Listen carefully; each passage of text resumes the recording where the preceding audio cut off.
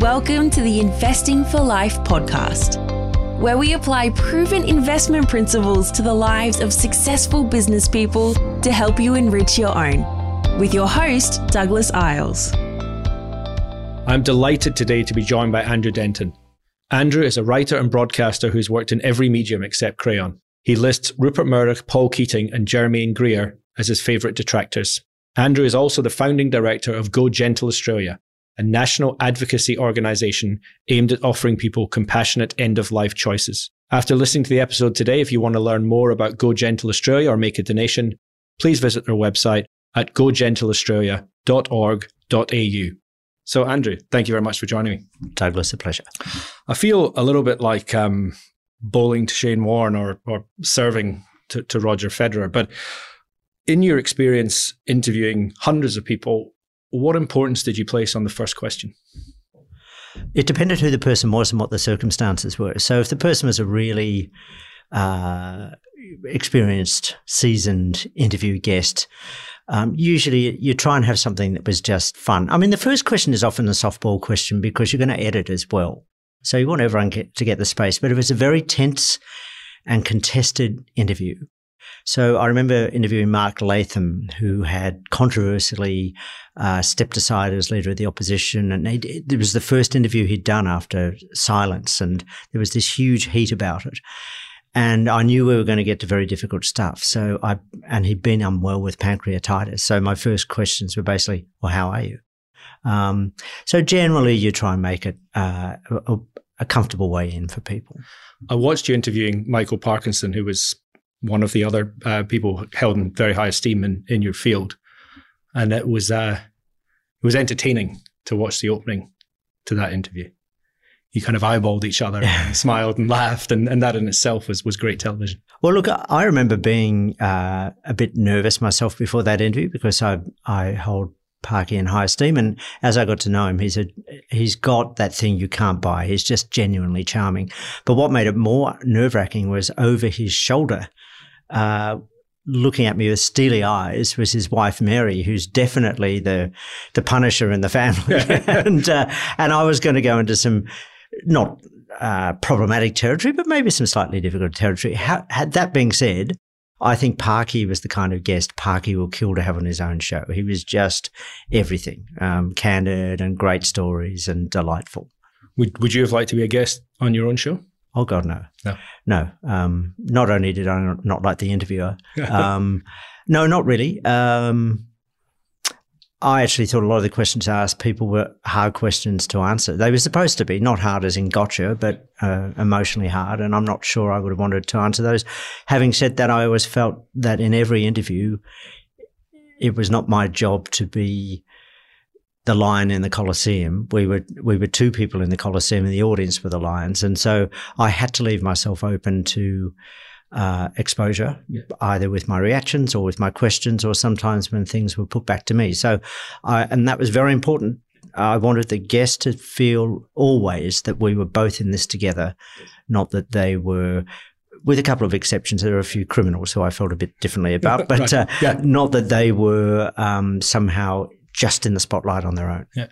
So today, when you touched on the emotional aspect of the conversation, I think, my series Investing for Life is partly about dealing with setbacks. And today, I think we're going to touch on a very difficult topic, and I guess the ultimate setback, which is death. I love that way of putting it, the ultimate setback. The ultimate setback, yes. And maybe how we can... Unless you believe in God, in which case it's a promotion. There you go. Okay, so for many of the audience, yes. the ultimate setback. And the emotional element, as I look at your sort of journey, was that your relationship with death changed very much with the death of your own father. Could we start there? Sure. Only once prior to that had I experienced someone dying, and that was a young man with cancer, and his parents invited me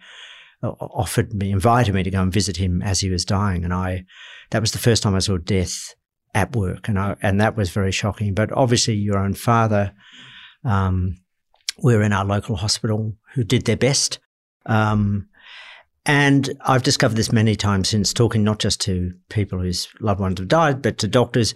You're very disempowered in a hospital system. So their best was not good enough. The last 3 days of my father were painful, and they were painful to watch, obviously painful for him to go through. But you just assume, well, this is how it goes, and this is the natural process. I found out since it should have been handled much better. But particularly those last moments, it is profoundly shocking to watch your parent die, and particularly a powerful figure as my father was. Yeah. And I remember this weird, almost rhyme popped into my head. Death takes you, shakes you, breaks you, and unmakes you. And that's what I saw with my father. And watching those last moments, it's hard to think of anything more deeply burnt into my psyche than that.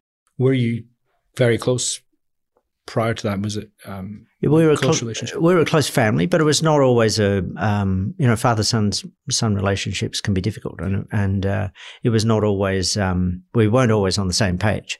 Is probably the best way to put it. My father could be.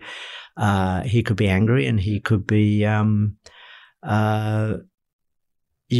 problematic. So I had we were close in many, many ways. I had a lot of admiration, respect for him in many ways, but there are other issues on which we diverged. I noticed that, doing research on yourself, there's a lot about that moment. There's not so much about your mum. I can learn she's a small Irish lady. She was. And she was buried too, or her coffin was carried to the French national anthem. Yes. That piqued my interest. Is there a story? What can you share about your mum? Oh, thank you for asking, because usually the conversation is about my dad. My mum was, she came from Irish Catholic stock. In fact, one of her aunts was an actual Sister of Mercy, who I remember coming to dinner when I was about 7, and she had the full habit and I was in the rosary beads. I was transfixed.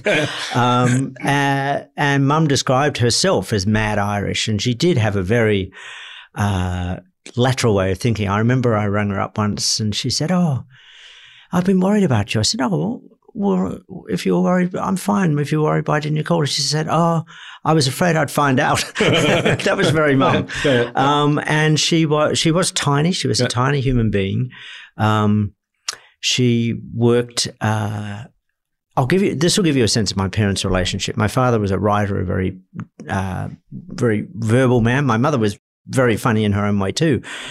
And their marriage, like many, it wandered in and out of frequency. Yeah. And my mum worked as an estate agent. So Dad was a freelance writer, and it was not an easy way to make a living. And there was a time he had to go and wash dishes to bring money into the family home. So Mum went and got the full-time job as an estate agent. And the people in the little town where I grew up, Wentworth Falls, which is a very little village at that time, this was a mysterious arrangement. So somebody in Mum's estate agent office said to her one day, "Oh, Mrs. D, it must be very tough for you. You're in here working every day and your husband's at home drinking." And Mum went home and laughed and told Dad. And the next day, Mum's sitting in the estate agent. She was actually in the front window. That's where her desk was. And suddenly there's this hammering at the glass, and she looks up, and there's Dad, who's shouting loud enough for the street to hear, "Woman, you haven't given me my gin money yet." Why did Mum want the Marseillais? This is what I love about Mum. I have no idea why she did. It was a complete surprise to us. It was difficult to think of a bigger anthem for a smaller woman, but this is the mark of her. So she'd been raised Catholic, and that ebbed and disappeared over her life. And as she was dying, we were different of us keeping vigil at different times, and I was with her alone one night, and I said, "Mum, do you want me to get you a priest?" And she thought about it for a moment and said, "No, I'm not that much of a hypocrite," which I thought was a very courageous and true thing for her to say. And she died more peacefully than your father? Yeah, she died of as peaceful a death as you can. And I can still hear the rain on the roof. And it was, I've seen both kinds of death. When you stopped Enough Rope, you said something about guests faking it, and that the show had turned into a little bit of a confessional in some way, I think. or an opportunity for people to confess. Was that, I guess going back to your Catholic descendancy or something, did that obviously sat poorly with you? Well, nothing to do with my Catholic background. I was baptised Catholic and went to Catholic schools and so on. But look, it happened a few times in the last year where it was clear guests who were local guests, there were a couple of them who came and performed, as it were, as enough rope guests. And it was clear to me that they were sort of acting out what they felt the role of the guest was. And it was noticeable that the best guests were the ones from overseas who it was still a new experience for them. So I'm fairly restless professionally anyway, but it was just very clear to me, even though the show was still well regarded and getting good audiences, that it was time to move on. As what was that thing that Bob Hawke said to Bill Hayden when he was going to take over as leader of the Labor Party? He said, "Cobber, the dogs are pissing on your swag. It's time to go." It's time to go. Yeah.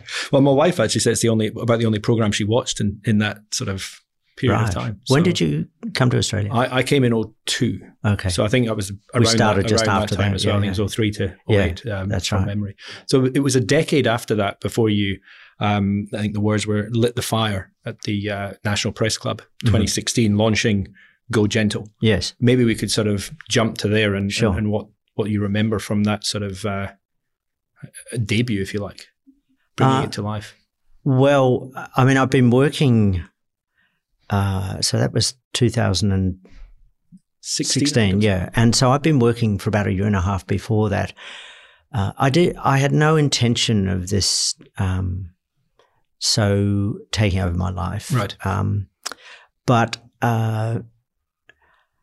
I had been asked to give a speech at a place in Melbourne called the Wheeler Centre by a friend of mine. They were doing an annual thing called the Dye-Gribble Argument, named after a well-known publisher who passed away. And the point of this argument was to present a speech about something that was difficult and controversial. So I said, look, I hadn't really given it a lot of thought. I just said, I'll do that and I'll do it on euthanasia. Right. And I guess it's because I always keep files on things I think are interesting, and I touched on it at different points in my career, but only peripherally. Right.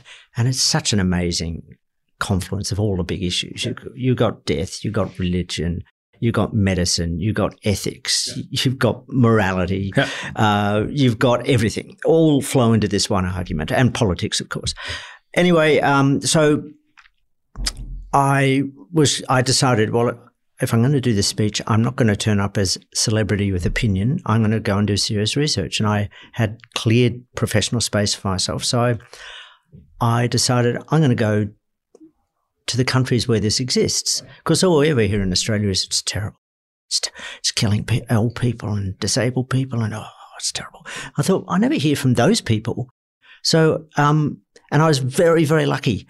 Just when I was setting off in this course, for the first and only time ever, an international anti-euthanasia convention was held in Adelaide. And I asked if I could go, and they said, yep. And so I spent 2 days there. Right. And it was like this masterclass in all the things, all the arguments against, most of which were fairly new to me, and some of which were very alarming. And I took very careful notes. But it gave me this roadmap. It was like, well, they're all the problems, apparently. Let's go and see if they're true. Anyway, to cut a long story short, almost none of them were true. And all that work I turned into a podcast. And in traveling around Australia in particular, what I saw was a really significant and I felt scandalous problem, where there were people dying really badly and far worse than my father had, and terrible stories of suicides. And that was on one side. And these were very disempowered people. And on the other side, you had very powerful institutions. You had the Catholic Church, obviously. You had the medical profession that the Catholic Church funded. So many senior doctors. You had most of the peak medical bodies all going, leave it with us. It's not a problem. We got this under control.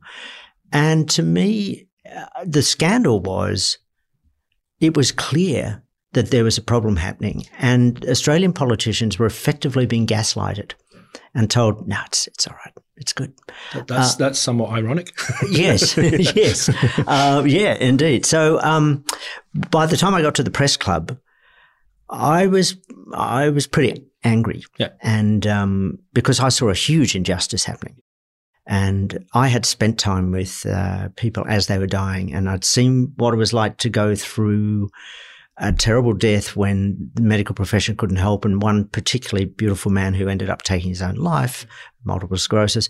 So when I got to the press club, God, I was nervous because it felt big, and because it's such a contested subject. Yes. And I'd become very familiar with the thousands of ways in which opponents I don't know if you've ever heard of a tactic called the Gish Gallop. It's used in politics in particular.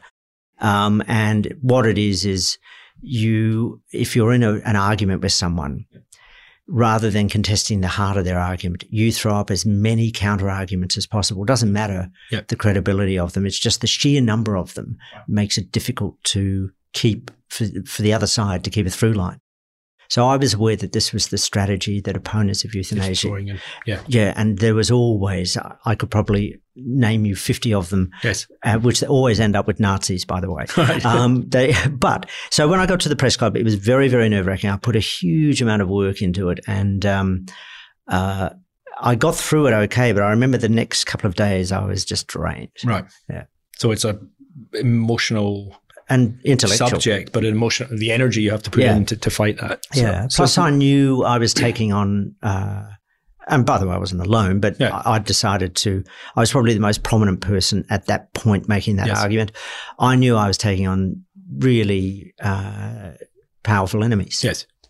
So I think it's Sun Tzu, The Art of War, know your enemy is a starting point. So you've done, that was a fortunate position. Yeah. But it struck me, sort of reading about this, that some way parallel to the sort of gay marriage debate, where it didn't seem to be any logical reason to oppose it. The vast majority of the country appeared to be on side, yet it became this huge battle. Yeah. So is that the fair analogy? Yeah, I think it's a pretty fair analogy. I think there's a couple of differences which are significant. One is that gay marriage affects and will affect a certain percentage of the population, whereas death affects 100% of the population. Yep. So it's an issue in which we are all invested. Yes. It's also an issue which is if our most primal emotion is fear, then fear of death is the most primal of our primal emotions. So it's a deeply emotional subject. And so as I've gone through various state parliaments and spoken to hundreds of politicians, I've seen very intelligent people engage not very intelligently with the subject. And I think that is partly because there's a deep emotional overlay to it. And I think the normal judgment they would bring to bear on other legislation, and then you throw into that a very skillful and concerted disinformation campaign, particularly from the Catholic Church and the representatives in the medical profession. So what seemed like a no-brainer, and you're right, even more than same-sex marriage, the public support for some form of law which would help people when they're dying, give them a choice, was off the charts and always has been. So people would say, well, it's a no-brainer, isn't it? But there was this incredible soup of fear and disinformation. And I think politicians were terrified of getting it wrong. Somehow, what if we bring in this law and somebody dies that shouldn't die, which was kind of stepping past the fact that there were, and eventually this came out in various parliamentary inquiries, there were people taking their own lives who were terminally ill every week all around the country. And, you know, that was a real quantifiable problem rather than a hypothetical one that somebody might die using this law who shouldn't. It's a really, I mean, the sense of time, it's, you know, we all are aware the world existed before we did, but I think we find it very difficult to imagine the world existing after us. Or maybe when I say we, maybe I mean I. I find that hard to imagine. Look, it is. You know, I remember the first day I I suddenly, it occurred to me, oh, I'm not going to be alive in that year. Yeah. I can't remember what year it was, but it was like, oh no, I really won't be alive in that year. And that's a bit of a stunning thought. Look, we're all, what was it?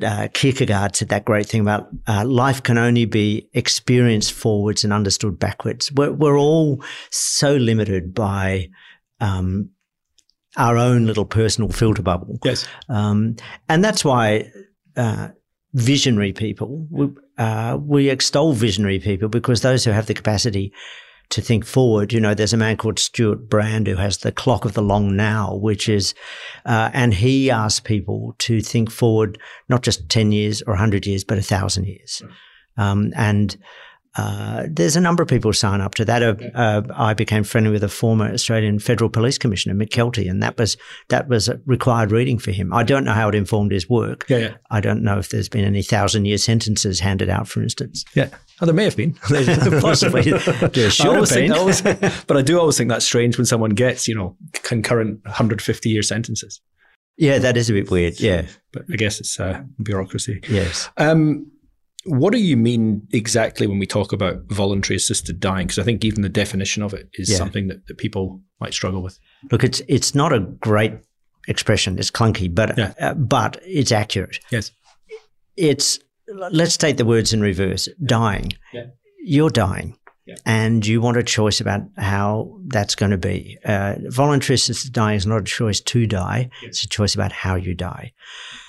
Assisted means that now through law, through assessment by 2 or more doctors independent of each other who confirm that you are dying and you are suffering and you have, it varies, between 6 and 12 months to live. Right. Then they will assist you by giving you a prescription for a lethal medication. Right. That you can choose to take or not. Yeah. And I'll come back to that choose in a second. And voluntary is that it's entirely your choice. Yeah. And so part of, one of the arguments against is, well, how do we know it's somebody's choice? Douglas might be, his kids might want him to go. Part of the assessment process is for that this is your choice. And you don't just have to prove that once. Right. You have to prove your competency and your voluntariness multiple times throughout this process. It's not an easy process. So to go back to that, the idea of it being your choice, interestingly, the law has been going now for nearly 3 years in Victoria, a little over a year in Western Australia. And this is reflected overseas too. A third of the people that legally get that medication, so have the choice, don't take it. Okay. Some because they die before they can, but many because, you know what? This has given me control. Yes. And one of the things about end of life for those who are really suffering is that terrible fear, and a justifiable fear, that they will end up a shell of themselves, no dignity, no control, the suffering it causes them, the suffering it causes them by seeing the suffering it causes those they love. I would hear people that oppose this law sort of scoff at this idea of, well, it's about autonomy and people just want control. And I think, yes, and what is your point? Like, we have spent all our lives controlling or trying to control our actions and our outcomes. Why would our deaths be any different? Which is that choice, but is that you talk a lot about the suffering for others. So we hear when someone dies, what's a relief, not just for the person, but for the surround. And it's almost not sad when someone's in so much pain. So it's complicated. Yeah, it's very complicated. Very, very difficult. I was speaking with 2 doctors in Western Australia who have been assisting people to die, and I know this from feedback I've had. Families, grief is grief is grief. What was it? Tolstoy said, every happy family is happy in the same way. Every unhappy family is unhappy in its own way. Families are complicated. And voluntary assisted dying, while merciful, it's not a silver bullet. Somebody's still dying. Yes. And there's still the politics of families involved. So there's a huge range of reactions from, and this is I'm pleased to say, the most common reaction, which is, of course, sadness that the person's died, but great gratitude that their death was something controlled and beautiful and there was farewells. But for others, I know one family and the wife is a doctor, and they supported her husband's choice. But when they were there, when he took the medication and died, and afterwards, they felt like they'd witnessed a murder. So it's very different. It is, and it always will be. There's no clean. There's no one size fits all for death. So we have these. You're dealing with taboos. You're dealing with death. You're dealing with religion, politics. One of the other taboo subjects is money, and you have the advantage that you've asked lots of people lots of questions over time. But how do you feel asking people for money? Because as a campaigner, you need to raise funds. Good question. Well, look, you said you want to learn, so I'll share with you this.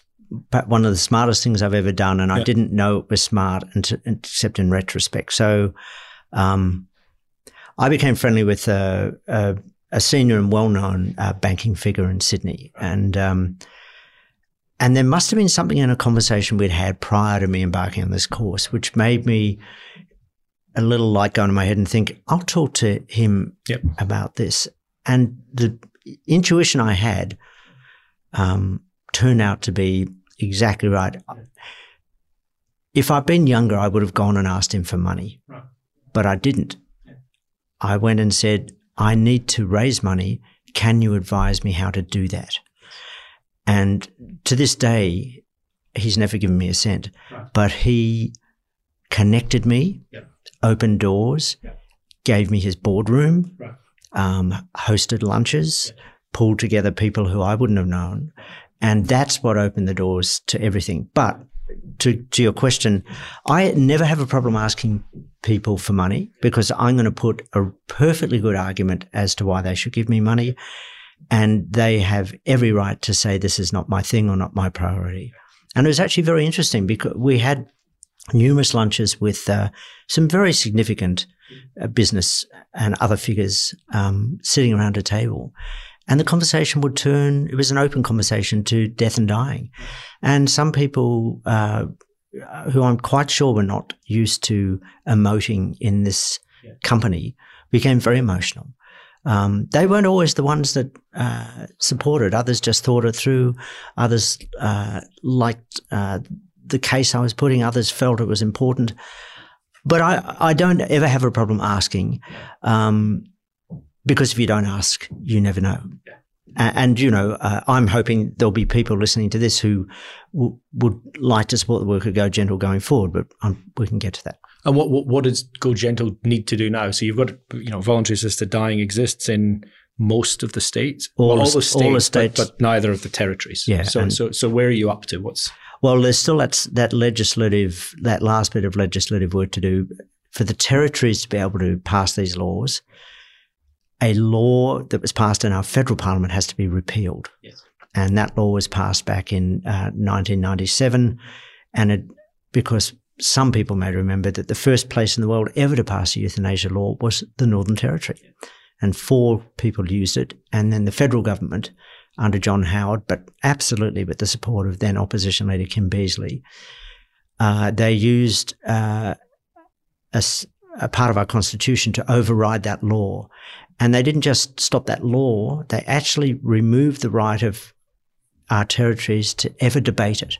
That one topic. That one law. Right. So they can't even though between the ACT and the Northern Territory, it's about 700,000 people.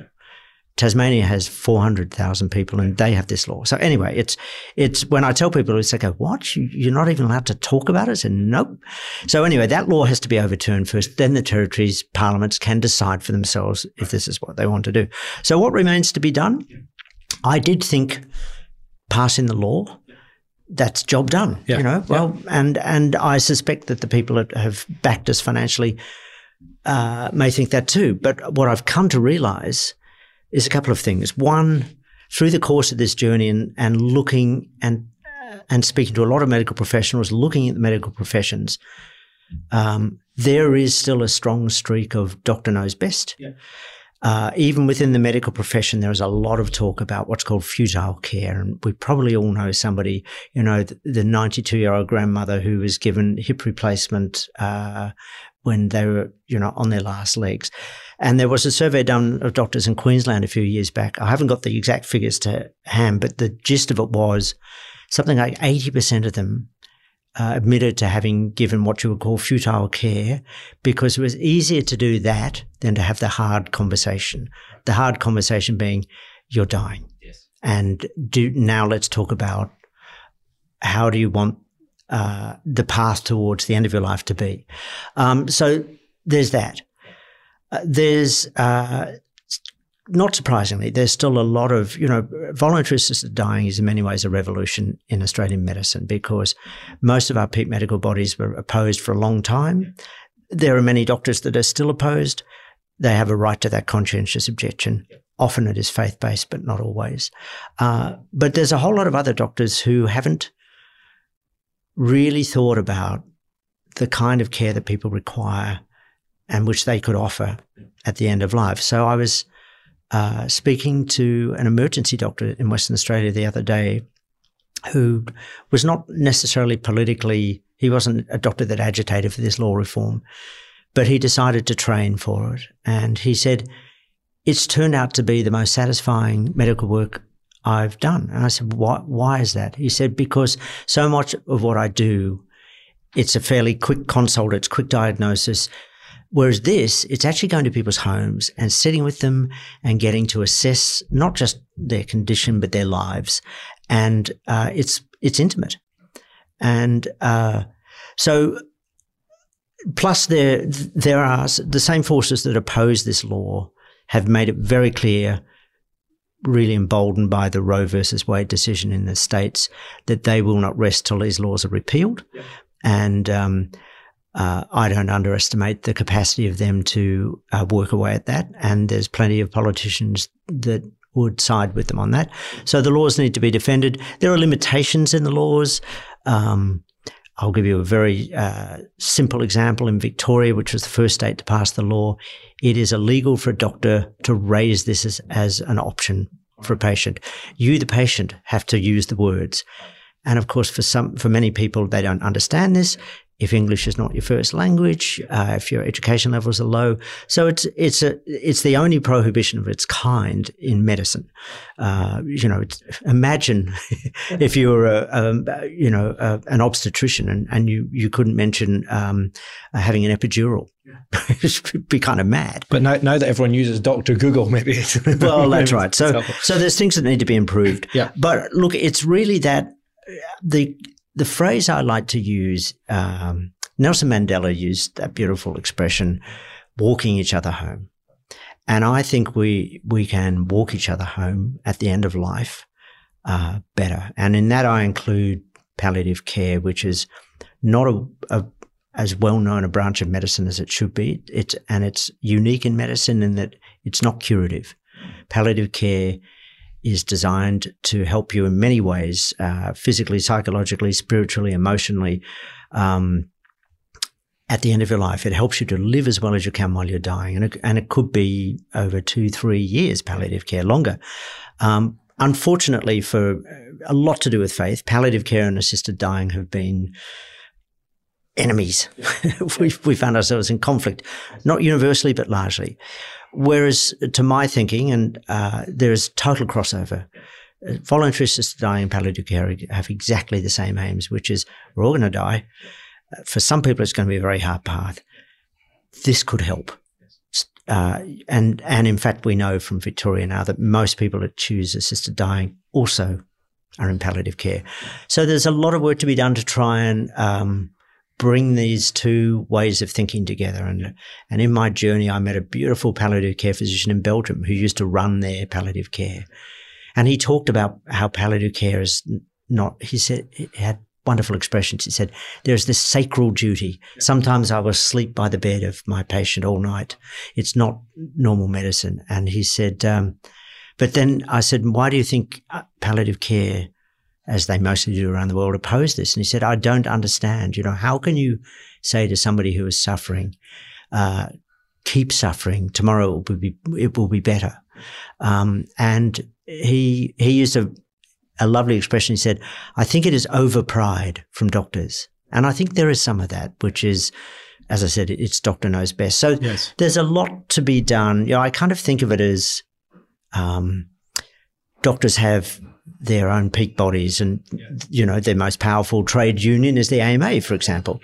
Whereas the people who are dying they don't have a union to speak for them. And so I see that as Go Gentle's role, in concert with, there are other groups, Dying with Dignity groups, but we're a national group, and I think we've been effective to this point. But for our work to continue nationally, because the Dying with Dignity groups are all running on the smell of an oily rag, we still require philanthropic support. So that's the challenge. I look at the let's say the impact this must have on you. You mentioned it's draining, it can be all consuming. You know, a very, very simple timeline of your journey is comedian, interviewer, campaigner. Mm-hmm. You left out sex symbol. Sorry. Yeah. I was going to come to that. Yeah, I know. That was the finale. I'm coming to that. That's the last question. Yeah. What is it like to be a sex symbol? We can do that one now. Yeah, I used to describe myself as Australia's leading celibate symbol. You were described as the world's funniest pessimist, which is one thing. But that's not bad. I'm interested in the two elements of your journey that sort of fascinate me. One is this idea. It appears to be getting darker over time. Yet you laugh a lot, I guess, but it does appear to be a sort of darkening journey. How does it? I mean, it must take a toll on you. That's an interesting perspective. First of all, I'd just say, compared to the world, my life is shining. Yeah. No, I've certainly found it stressful and emotionally sometimes really draining. And all the people I've worked with and myself at different times have had to go and decompress and get counselling support. But by and large, I would say far in excess of any media work I did, this has been the most rewarding and in many ways positive thing I've ever done, because I know for a fact, and I've got some of the most beautiful letters and sometimes conversations with people, I know for a fact that the work I've been engaged in, not just me, but the people I've worked with, has made a fundamental difference to what could have been a hugely traumatic and damaging thing, damaging for generations, not just to the person and the immediate family. Yeah. So I feel very, very privileged. If you think of it as a third act, the way you've described it, no, that was a pretty good summary, then wow, what a third act. Yes. Way more important to me than the previous two acts and way more beneficial to me. So I don't see it as dark. Although occasionally people, it is tricky now because friends and particularly old media friends and sometimes old comedy friends say, oh, what are you up to? I said, I'm still in the death business. And it's a bit of a conversation stopper. Yeah. So I mean, one of the things I'm interested in, the sort of cost, because this is an investing podcast, the cost benefit analysis of being famous. So you, in one way I looked at, you sort of generally, I think you've been quoted as being an introvert trapped in an extrovert's job or something. Absolutely. I'm the opposite. I'm an extrovert in an introvert's job. So I find that hard. But you've got this sort of. So this explains why you're doing a podcast. but what I sort of observed and through various people talking about, you didn't really like the spotlight. No. And yet perhaps the cost benefit analysis is the spotlight has helped when it comes to raising the profile of the cause of Go Gentle. Have you kind of absolutely, without question. In fact, I was talking to our new CEO yesterday and she said, we're going to fix up our homepage and re-express our mission. Yes. And we want to put a picture of you on the homepage. And I said, why? And she said, because you're still the strongest brand we have. And I said, that's reasonable. Absolutely. And look, fame, I've been famous. I know what it is to be famous. There are benefits from fame. The main benefits from fame are who you get to know. Yes. But in the political and advocacy work I've been doing, it's enabled me to get the meeting, walk through the door, get the phone call answered. Not always. I mean, as I've got less famous and as people have got more used to what I have to say, when I first started out, I managed to meet with pretty much every politician in the parliament. Yeah. By the time we got to New South Wales, it was hard to get anyone to say hello, and that's okay. So yes, there is a genuine benefit to it, but as anyone who knows me will tell you, I'm really, really happy to disappear and not be that person. Yeah. So the other way I looked at the sort of journey, the comedian, the interviewer, the campaigner, was effectively a thread of research and a thread of almost like we are being an analyst. Mm-hmm. And that to me I thought was interesting. I came very close to buying your yellow house in 2014. My wife and I were looking for a place. We came and looked at the house. I think we went back 2 or 3 times. Right. I feel like a voyeur now. It was weird because... Yeah, it was weird because we were in it at the time. I remember thinking, who are these people? Why are they walking around? Why is a Scottish guy keep couch? Right. No, we came and looked, and I remember there was more than one. There was one sort of quirky place where it could look like you could just sit and work. Yeah. I was almost wanting maybe you invented work from home before COVID, but to me that thread through your life has been an intense thread of research analysis. Is that a fair? Yeah, that's a good observation, and I think one of the things that drives me through life is a ridiculous quest to understand and have everything organized, as in everything. So I'm endlessly curious, and I don't work in the traditional way that people understand. And sometimes that is puzzling to people. Yep. What are you doing? I'm so busy. Yeah. I'm never bored. There's so much to do. And research, I'm endlessly fascinated by how things go together, how things work. I was speaking to somebody who does what you do, which is analyze markets and does research recently. And I was just fascinated to understand the complexities of it as you're trying to place bets on a roulette wheel. It's never stops spinning. Yeah. I mean, that's the thing. The price is moving as well. So you can do the analysis. There's business analysis, and then there's market analysis, which I guess is another dimension. That's right. And then you have that Daniel Kahneman thing of we think that we're making logical decisions and we're making emotional ones. Yes. So I used to do a lot of presentations on investing, and I attended a presentation you did to a collection of financial advisors. And I think that was again around sort of 14, 15. You talked a lot about your interviews with a number of people. And the one that stuck in my mind was Bill Clinton. Uh-huh. And in your interview with Bill Clinton, you talked about how you deliberately avoided Monica Lewinsky, which everybody else was absolutely focused on. Yes. And that resonated with me because when we go and meet with companies, we want to ask different questions. Yes. And so for years, I used to have this slide in my PowerPoint deck of you interviewing Bill Clinton. And I used to use the analogy that a good meeting with a company for us in a sort of research context was very similar to an interview you would do with a person where you unpicked them in an unusual way. And that's what made it compelling viewing. So when I sat with my founder and he would interview a CEO, it was like watching a great talk show. Well, I appreciate you saying that. And to put it in strictly business terms, why did I do that with Bill Clinton? Because I wanted an outcome. Yes. You want you want that company to listen to your advice and your questions and go, they're the ones I want to go with. Yes. You're seeking, the outcome I was seeking was an interview that was memorable from a guy that had spoken to everyone and was over it. Yeah. So I've always said this to people that have asked me about interviewing. If you want someone to be interesting, make them interested. Yeah, in themselves. Or interested in the question. Ask them something that's a lot of what, going back to research, I and we, because I work with a team, did with Enough Rope, which is, we'd think, what's going to make this person interested in the question? We don't want to ask the stuff they've been asked 400 times on the rubber chicken circuit of interviewing. And it didn't always work, but it generally does work. You do want to be, you've asked me some questions today which are fresh to me. And so interesting. Thank you. Well, one of the things that was funny when I asked if you would join the show was the guests generally fill in a template and you said, no, it's an interview. And I came to understand that an interview is actually about the work you do beforehand. Yes.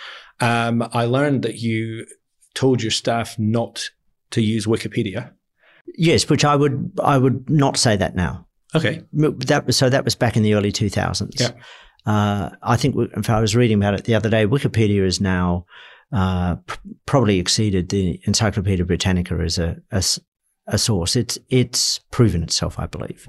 But at the time, I felt it wasn't, and maybe I was wrong then. Yeah. I felt it wasn't as reliable a source as it needed to be. That's interesting because I started off typing Andrew Denton Wikipedia into Google. I'm sure everything would have been there had I. Well, I certainly use Wikipedia as a quick reference point, but it's not where I go to for. But, there's so many sources usually and links down the bottom of a good Wikipedia entry that there's lots of places you can go.